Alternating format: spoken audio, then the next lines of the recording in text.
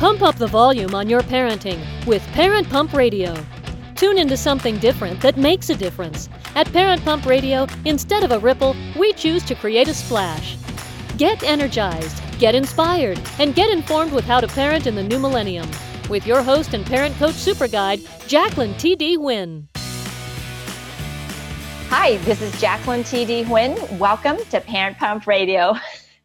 Our show is all about dynamic family leadership, becoming financially free, and leaving a profound legacy for our children. Be sure to get my new book called True Legacy Wealth, Creating Generational Wealth Through Real Estate Investing.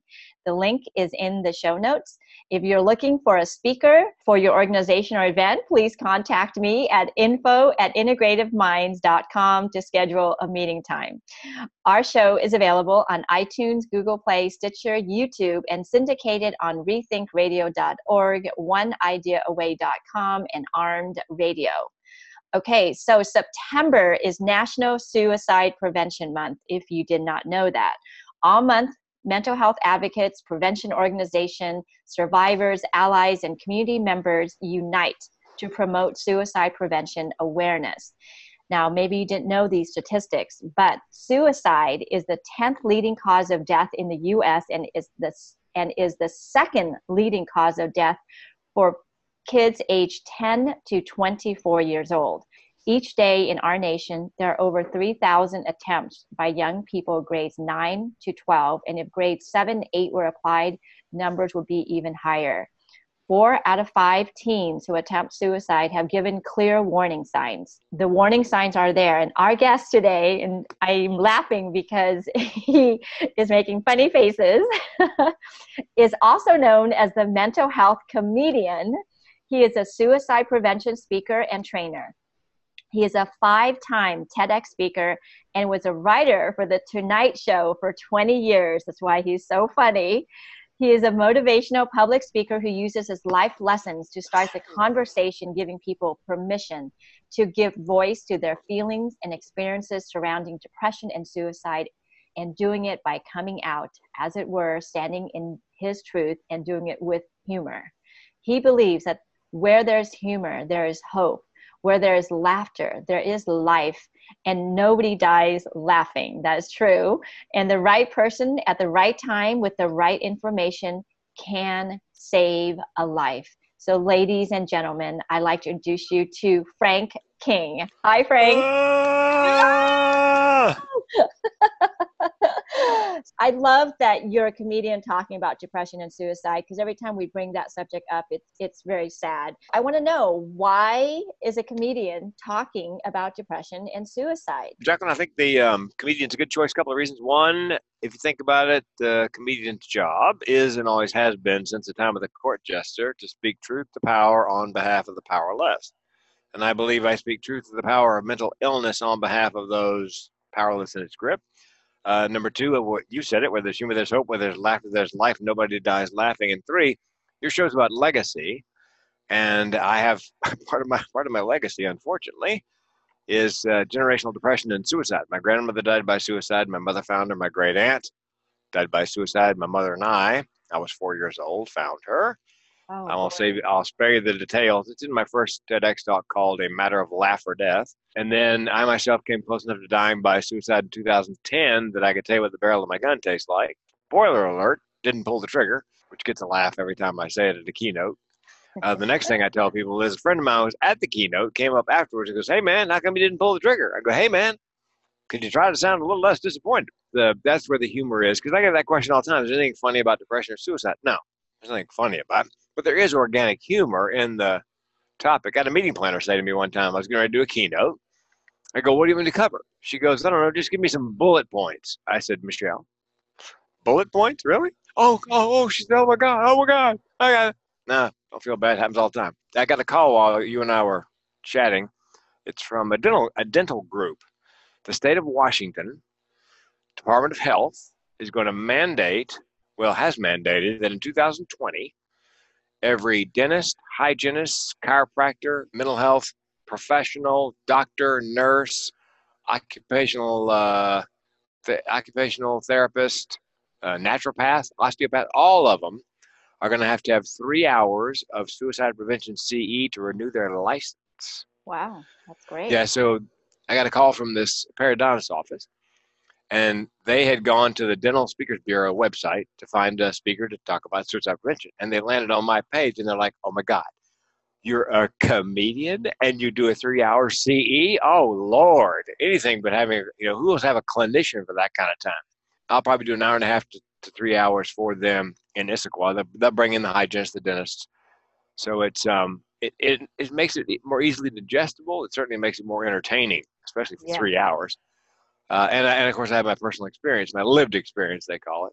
So, but most often they will say, we wanted somebody to speak on mental health with some takeaways, some learning objectives. But then we saw you're a comedian, so we wanted it to be a little lighter, and that's why I get booked most often. Is the comedy's kind of the icing on the cake. Yeah. Who wants to talk about 3 hours of it in death, dying, suicide, morbidity, mortality? No. The rate is climbing. So Oh, yeah. I think if you didn't attempt it, someone that either attempted or they succeeded. And I'm one of those people where my sister, we talked about this offline, my sister committed suicide 15 years ago. And it was a week after her boyfriend committed suicide. My family and I had to go through and live that. And it was depression for him too that started all this spiraling downwards. Depression is normally the number one cause of death by suicide. By the way, I'm starting the conversation. That became the theme of my first TEDx, because it turns out 8 out of 10 people who are considering suicide are ambivalent. And 90% of people who are considering suicide, they give you direct or indirect hints in the week leading up to the attempt. People want to be interrupted. People want you to ask, hey, are you having thoughts of suicide? Flat out, just like that. So because 8 out of 10 people would probably say yes. 2 out of 10, which I fell into that category, I wasn't going to tell anybody. But 2 out of 10 are, they're going to die regardless. But yeah. When I did my first TEDx talk, right before I did my first TEDx talk, if you don't mind a cruise ship story, because I do comedy on cruise ships as well. Yeah. I was in the Lido buffet. Every ship has a Lido, by the way. Buffet, and I couldn't find a place to sit down. So I saw a woman at a table for two, and there was an empty chair, so I point, she nods, I sit. She looks up, she goes, hey, are you the comedian? I go, hey, did you enjoy the comedy show? She goes, I did. I said, then I'm the comedian. Then she starts laughing. She goes, what would you have said if I told you I hated the comedy show? They say I look a lot like him. She said, it's cruise comedy all you do. People always ask. They just assume if you're a cruise comic, that's what you do. I said, no, about 12 weeks a year. The rest of the time I'm a public speaker. And I said, oh, listen, I got to brag to somebody. I just nailed down my first TED Talk. She goes, I love the TED Talk. What's the topic? Well, Jacqueline, I'd had this conversation many times as I was preparing for my talk. And I thought I knew it was coming. So I said to her, depression and suicide, and started to count down in my head. 3, 2, 1, boom. She goes, I tried to kill myself twice. We just met. It's almost as if she's just waiting for permission to give voice. To talk about it. First time she did in college, not very serious. Second time, she graduated college. She graduated medical school. She had the knowledge. She had the equipment. She said, Frank, I had the IV started in my ankle. Wow. Suicide cocktail in one hand, a syringe in the other, and the phone rings. Now, do you pick it up? That's always a question. Well, she thought I better because it might be somebody who would worry, come over, interrupt. Picks it up, 13-year-old son. She said, I don't know if you heard something in my voice or had a premonition, but he said, Mom, don't do anything. So I didn't, she said. I didn't give up on the idea of suicide, but I decided not to do it that day because I knew he would always feel guilty. Wasn't there something he could say or do? Which there are things you could say, things you could do. I said, how old is he now? 21. I said, does he know his phone call saved your life? She goes, no. How do you start that conversation? And that became the theme of my first TEDx, start the conversation. It's hard for people to talk about it because they don't know what your reaction would be. And I used to hide not telling people what happened to my sister because it made people so uncomfortable. And then for the people that would come up after I did the talk, it was almost as if we were friends for so long. We bonded. Like connection to me. Yeah, no, it happens all the time. People, once they realize you have had an experience, either as a survivor or an attempt, again, it cracks open that conversation because they feel it's okay to talk to you about it. Yeah. So now you say that you've gone down this dark journey. How has comedy helped you? It helps me in my career. I always wanted to make a difference. I was making a living for a long time doing stand-up, but I always wanted to be a speaker. But I figured I couldn't. What do I have to teach or tell anybody? I don't really, motivational speaker, there's lots of them. And I feel, and if you're going to do a TEDx, the TEDx committees feel Yeah. that it should be something you're passionate about. That should be the number one item, because Yeah. today you could wake me from a sound sleep, go hand me a microphone and go do 45 on suicide prevention. I could do 45 minutes without breathing hard because I'm passionate. I mean, I wake up thinking about it, go to bed thinking about it. Comedy is the way my family dealt with tragedy and triumph. We, regardless of what happened, that was the way we got by. And all comedy, they say, spring from pain. We lost 2 comics this month to suicide. A friend of mine from Canada, Mike McDonald, says there's 2 kinds of comedians: diagnosed, undiagnosed. And we even have a podcast called the Suicide Prevention Punchline, which is because so many comedians and creative types and entrepreneurs have a higher rate of suicide than the average, somebody in the general public. I think my third TED Talk was Mental with Benefits, the evolutionary advantages of mental illness. Because everybody I met who had a mental illness who wasn't completely dysfunctional always had some kind of superpower: artistic, creative, really smart, athletic, funny. So I thought there's got to be a connection here between mental illness and mental ableness. They exist, and I think the wiring is the same for both. It's like this: it's interlocked. My comedy ability and imagination is tied into my depression and chronic suicidality. It's the way I see the world, the way I process. I had a thought one day that somebody could give me one pill. Here, Frank, take this pill. You'll never be depressed again. You'll never have another suicidal thought. The only side effect is you'll no longer process information like a comedian. Like, whoa, no, thank you.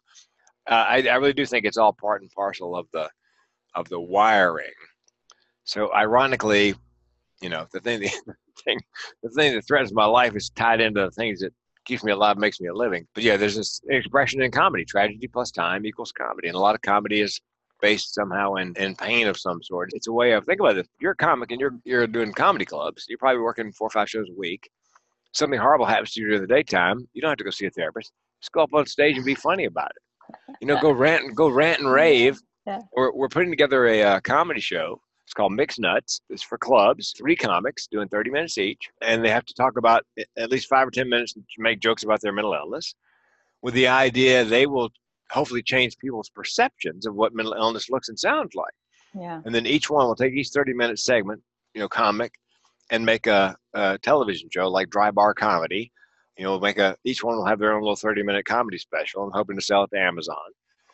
After the show, we'll sit on stage and we'll take questions from the audience about mental health. Again, because there's so many comics who live with this. Yeah, it's a great idea, especially going into the high school, and the junior high, because they look at, all they hear are just sad depression thing, which makes their depression even more exaggerated.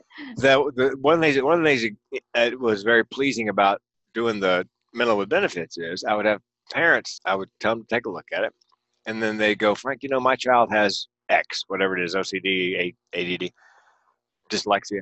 Because I've been to every lecture, I've read every blog post, I've read every book. Not one sentence in any of that did anybody say, hey, by the way, did you notice that your child is super talented in this area? Yeah. Because and I think the point of the talk was, we should design the IEP, individual education plan, to the child to, minimize the damage done by the disability, but embrace, enhance, and energize the mental abilities. Right. Say the kid's got OCD. Well, the STEM program, science, technology, education, mathematics, perfect. Because in all those disciplines, one right answer. and if you're going to push them toward a career, find a career where they value precision, attention to detail. And that could be accounting, could be banking, where they'll actually pay more because you're really good at it. And Google, by the way, has begun to hire people on the spectrum who are really good at one thing or another, maybe socially awkward, but they're really good at one thing or another, and they reward them for that special ability. So they're prized, not stigmatized for those abilities. So if we can convince a child, look, you got a mental disability, but here's the good news: you have a mental ability your peers can't even touch. Absolutely. Yeah. That would change, that would reduce bullying and stigma and reframe it for them, could change their entire lives from that point. Yeah. It's the stigma of what normal is. Yep. Maybe they're normal and we're the one that's weird. Yeah, well, We can't, because those people can do math like yeah. genius level. I just got my 5th TED Talk this week. The 6th one I'm pitching is depressive realism. There is some science that people who are depressed actually see the world more accurately than people who are neuronormal. In other words, they see it as it actually is, and the neuronormal, the pink tinted or rose tinted glasses, that may actually be a thing, where they're seeing it like they wish it were. And they did an experiment where they gave the neuronormal and the depressed person a task and no instructions. Here's task, go. And they finished, and they interviewed the depressed people and they interviewed the neuronormal people. And it turns out the depressed people were more accurate in their assessment of how good or bad they were at the task. And the neuronormal people had what's called a positive cognitive bias. They thought they were better at it than in fact they were. So, and again, if we could change the frame, I was on a Zoom call yesterday with 2 comics talking about this mental health comedy tour. And one of the 2 comics saw everything that could absolutely possibly go wrong with the tour, which is invaluable to have somebody who's not just looking at the upside and not worrying about he said, well, how are we going to get it on social media, and how many hits do we need, and can we make any money doing this? And I'm watching him thinking, there's my TED Talk right there. He is living, breathing proof. That's the kind of guy you need in your company, who can see all that could possibly go wrong. Yes. A friend of mine who's Jewish has a Jewish grandmother. He goes, yeah, it's like a Jewish grandmother. They always can tell you, okay, Mr. Big Shot. So, Mr. Big Pants, Mr. Biggie Pants. Yeah, no, it's never going to work. Never going to work. He said every company needs a Jewish grandmother to go, not going to work.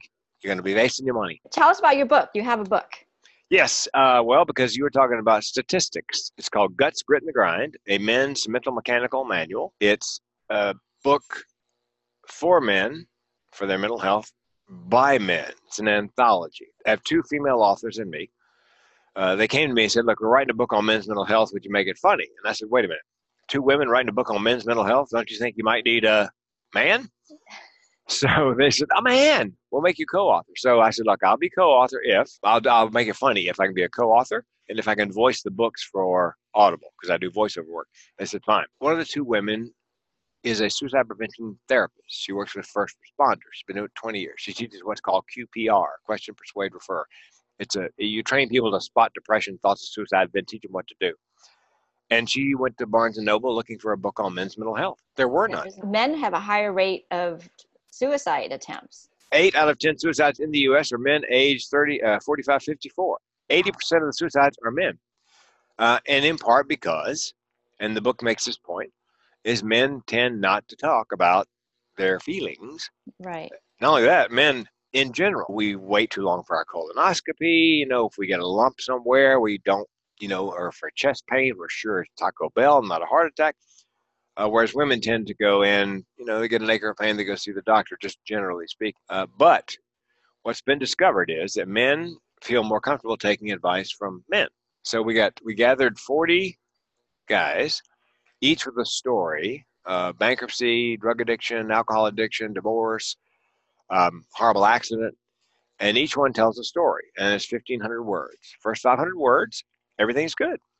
Second 500, midstream, things are going bad. And last 500 words, downstream, here's how I'm coping. And so around that, we wrapped clinical information, resources, exercises, advice, so that a guy picks it up, thumps to the index, sees his problem, flips open to that story, and reads about another guy who is dealing with it successfully. Not cured, but doing it successfully. We think, Jacqueline, that it will be women who buy the book. Yeah, for their men. A dad, a brother, a husband, whatever, and then they go through the book and they find out.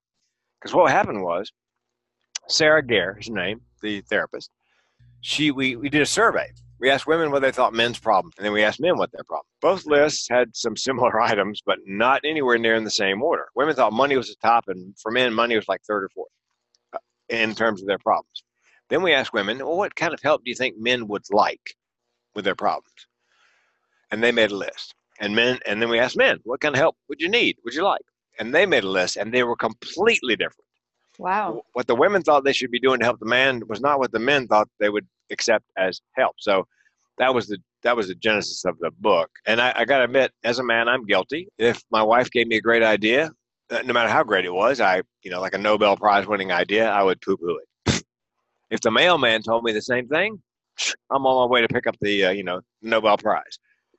Just the way men are wired. Oh, and here's something else they discovered.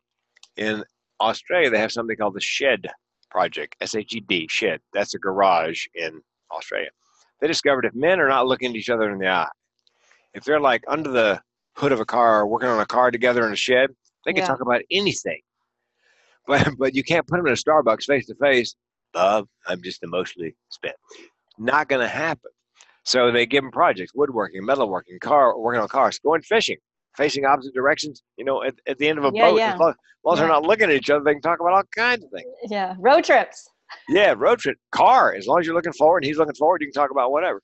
So anyway, that was the idea behind the book. Besides the fact that 8 out of 10 suicides in the U.S. are men, and we're an endangered species. That was the genesis of the book, and it was going to be one book. Now it's 4. Oh my goodness! Well, so much clinical information, advice, resources. We decided to divide it into 4 200-page books instead of an 800-page tome. So anyway, it should be out. First one should be out this month. It should be out shortly here in September. And of course, it's Suicide Awareness Month. And what's the website? I know you have a website for the book. Yes, it's www.guts, G-U-T-S, grit, G-R-I-T, grind, G-R-I-N-D, gutsgritgrind.com. Okay, I'll put that in the show notes. Yep, and if you go to the homepage and scroll down the ways, there's an MP3 of the forward, and I'm voicing the forward by the gentleman who founded QPR, that protocol to teach gatekeepers how to spot depression and suicide. Okay. And he echoes the reason for this book and why now and why it's so important, because there's nothing like it, and men, need help. Yeah. I mean, I think that's why the life expectancy of men is less than women, That's right. Mainly probably because of this. Yeah. Well, they get a lump in their testicle, like I said, or they don't get their prostate checked, and they keep all their emotion inside, because that's the sign of weakness. If you cry, if you talk about it, or if you show signs that you can't handle it. And speaking of rates of suicide, the United States Air Force decided they have had a record number of suicides this year in the Air Force alone, like 78. Wow. So they decided that each base should have a stand-down day, and they would do nothing but talk about suicide prevention, which is great. And I got phone calls from 2 bases thinking they might like to book me. And the problem is, and I just wrote a blog post on this, their program is called, it's all about resilience, being resilient, teaching resilience. And I said in my blog post, look, resilience is not the issue. My mentally ill friends, people who are depressed and suicidal, are the most resilient people I know. Because neuronormal people don't know how much courage and strength it takes to get out of the bed in the morning, paste on a smile, and walk through the world like nothing is wrong, so you don't burden anybody else with your trouble. So I don't think resilience is they don't understand that for every mentally ill person, it's like being Sisyphus, that character from Greek mythology that had to roll the rock up a hill as punishment every day. And when he got near the top of the hill with the rock would roll back down the hill, so he never quite got there. Being mentally ill, I believe, is like being Sisyphus. Every morning you wake up, there's a rock in the hill. Some days the rock is small and the hill is not so steep. Some days the rock is a boulder and the hill is Kilimanjaro. But every day with a mental illness, there's a rock in the hill, and you got to roll it up the hill. And I don't think, neuronormal people grasp what it takes some days to not just pull the covers over your head and binge watch Netflix, which I would love to do more often than not. Yeah. But so what do you think we do need then if it's not resilient? Well, you need it. It's because it's not a matter of strength. Matter of fact, one of the Air Force commanders, one of the bases, said that dying by suicide was a chicken poop. He didn't say poop thing to do. Which again, that's the 2019 version of pull yourself up by your bootstraps. Yeah. What you need to do is you need to construct a safe care plan. You need to, I believe in not just a pharmacological solution, but a holistic. Find a therapist with whom you're copacetic. I add exercise, meditation, and medication. Also, social circle. I've got people around me. The guy I work out with at the gym I said to him the other day, I'm depressed. And, that can make people nervous. Yeah. And rather than being sympathetic, like I'm sorry, he was empathetic, and he said, well, tell me what that looks like. What's that feel like? And I said, well, do you remember when you're 18 years old and you're a young man and every other thought you had in your head was about sex? He goes, yeah. He goes, what's your every other thought now? Going back to bed. So you need people around you who are not going to judge. Right. Or as they say in the mental health business, not going to should all over you. You should do this and you should do that and you should try fish oil. That's why I tell people in my keynotes, look, if you're suicidal, call the Suicide Prevention Lifeline or text the word CONNECT to 741-741. If you're just having a really bad day, call somebody who's crazy like me, and I put my phone number up on the screen because I'm not going to judge. I'm not going to tell you what you should be doing. I'm just going to listen, because normal people ask me all the time, I got a depressed friend, what do I do, what do I say? Don't say anything. Just listen. Let them talk freely and share the burden. Be empathetic, not simple. Awesome. Well, we are out of time. Oh, no! Yes. Can you believe it? Yeah, because yak. We love it. All of the information for your guts, grits, and grind it's in the show notes. And how can people find you if they want to get to know more about you? Well, my brand is The Mental Health Comedian. So it's thementalhealthcomedian.com. If you type in The Mental Health Comedian in any form on the Google machine, it'll come up with my Instagram, Facebook, website, yada, yada, yada. If you want to book Frank for speaking engagements, he's available. If you want to hire him to help you out. If you're having a really bad day, my phone number's there too. Give me a call. It happens all the time. His phone number is 858-405-5653. It's out there now, Frank. Yep, I know. Oh, wait, my phone's ringing. Yeah. 858-405-5653. That's in the show notes also. Thank you, Frank, for giving a life to this. Oh, absolutely. And you know what, Jacqueline, we want to get you out there speaking more. Yes. So, yeah, call me anytime. I'll give you a few. I've been doing it for 34 years. I'm happy to give you a couple of tips. Absolutely. I'm going to take you up on that offer. Okay, thank you, listeners. And keep on learning, keep on growing. Keep on living. Keep on living. Yes. Thank you so much for joining us today. Go to parentpumpradio.com and click on the pink box on the top of our homepage to listen to our new and archived shows. To be instantly notified of new episodes, subscribe to our RSS feed. The RSS feed button is located at the top of the page where all our shows are featured. And after listening to the show, go to parentpumpradio.com or our Facebook page to leave your comments, questions, and topic suggestions. Until next time, have a wonderful week.